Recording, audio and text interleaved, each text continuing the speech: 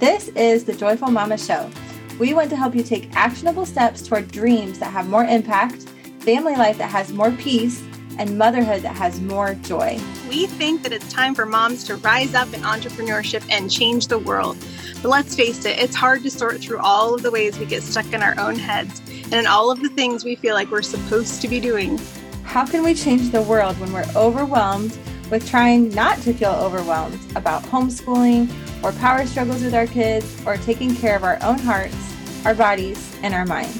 We want to give you the tools to find rest, joy, and healing, while also taking your business and your dreams to the next level. You know you were made for more than hustle. You can feel that you were made for more than the lies that hold you back. And we believe that you were made for amazing things that impact the kingdom of God and the people that God has given you to impact for Him. You were made to be a joyful mama, to have a heart that is thriving, not striving. And we want to help you step into the fullness of all you were created to become.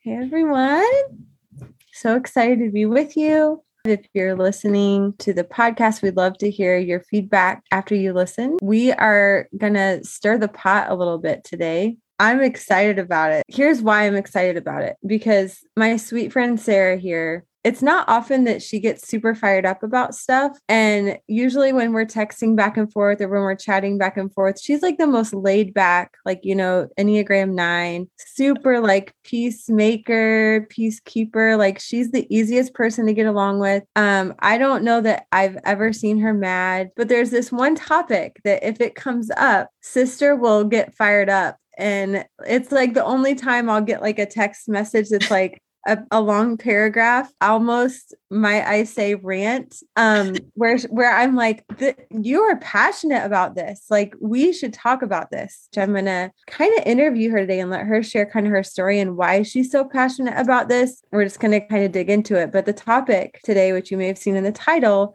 is women in leadership. You may see, especially if you are a homeschool mom, there's a prevailing message. All you can do and all you can be is a wife and a mom. And your job is to stay at home with your kids. Your job is to serve your husband. I've seen, what was that thing you sent me? Your job is to make sandwiches. I was on a girl's, and this is like a leader. I won't name her, but she's got a pretty big following in the homeschool circle. And some of the stuff she says, I'm like, she does walk in some wisdom. But this post was all about how it's our job. And I'm not saying that we should never do this. Again, like moderation.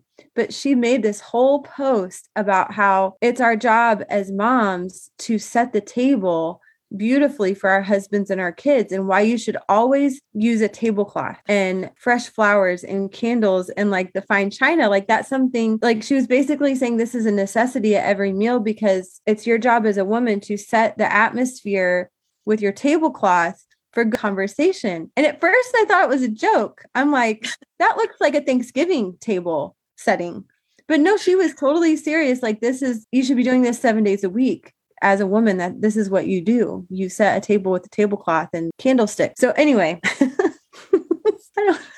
I like setting a table sometimes. The thing, if you have a gift of hospitality and you like to set the table, there's nothing wrong with it. But it just it got a little chuckle out of it. Anyway, Sarah, tell me the thing that you said when we were talking about this discussion that really penetrated my heart was you said, I felt like there were seasons when I had a ministry, when I had a business, when I had these roles that I was in, but I didn't really have a voice. Mm-hmm. So maybe let's start there. Like, what made you feel like you didn't have a voice? And we'll just keep unpacking it. Yeah. Well, just so you guys know, I actually score higher as an 8 on the Enneagram. Like, I feel like I'm internally a 9 and externally an 8. Okay. But, so my protector comes out when I talk about women and what we're allowed to do and what we're not allowed to do. So yeah, I spent, before we started the Joyful Mama and started doing coaching together, I was in ministry for about 15 years. I planted 2 churches before I met my husband, one in Bali, Indonesia, and one in Houston. I was a worship leader. That's my background, is missions and ministry and and leading there. And over time, the people I was doing ministry with started changing their views on women and on women's right or ability to lead and to be seen as equals with men.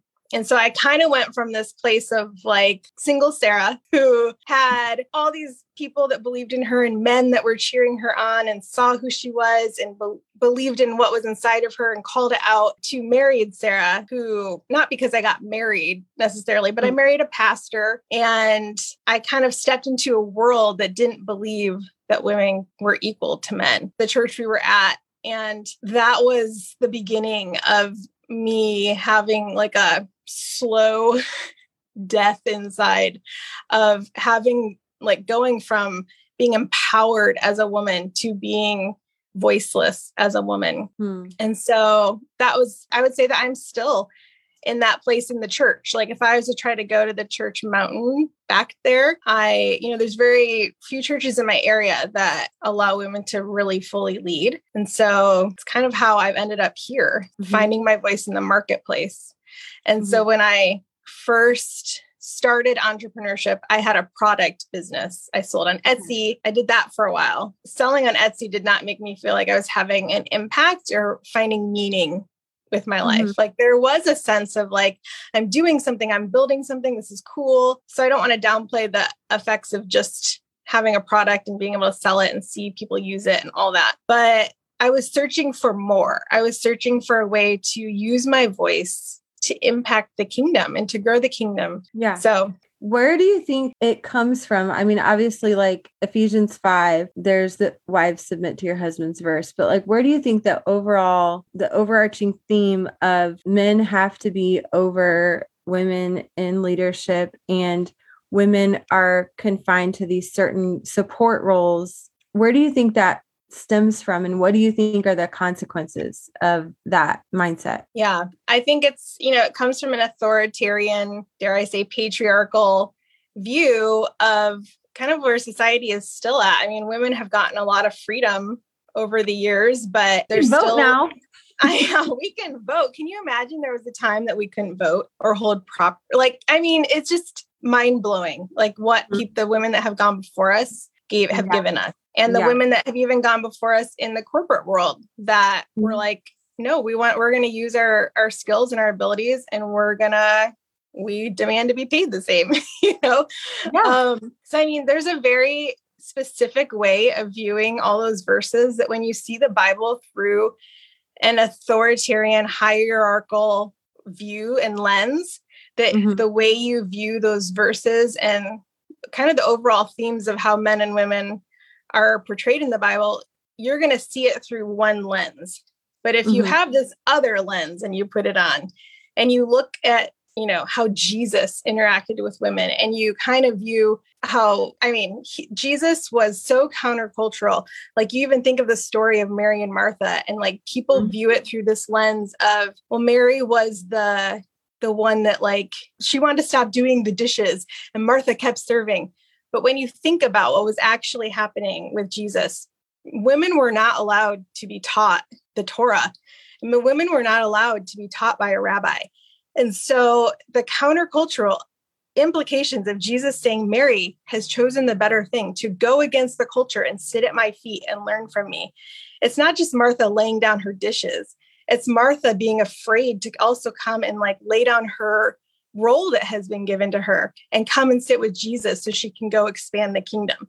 And so like when you start understanding like what Jesus was actually doing for women, and you view the beginning of the Bible, like Genesis, through the eyes of like, there were these two people in imperfection, Adam and Eve. And like, that's what we're going for, is like at the end of the story, we'll all be equals again in the eyes of God in the kingdom, ruling and reigning. And that is like what we're trying to implement here on earth, is what heaven is like. So when that's your lens, instead of like the patriarchal lens that culture, the world has set up for us, we see a better way. We're so glad you're here. We want to help you grow and connect with other moms just like you. Moms who are homeschooling entrepreneurs and figuring out every day how to walk out both of those assignments without sacrificing one for the other. So So join our Facebook community at our website, and if you want to get a glimpse into what heart-centered homeschooling can look like, go right now to thejoyfulmama.com and download our free homeschooling ebook. Seriously though, go right now before a kid wants a snack. That's thejoyfulmama.com.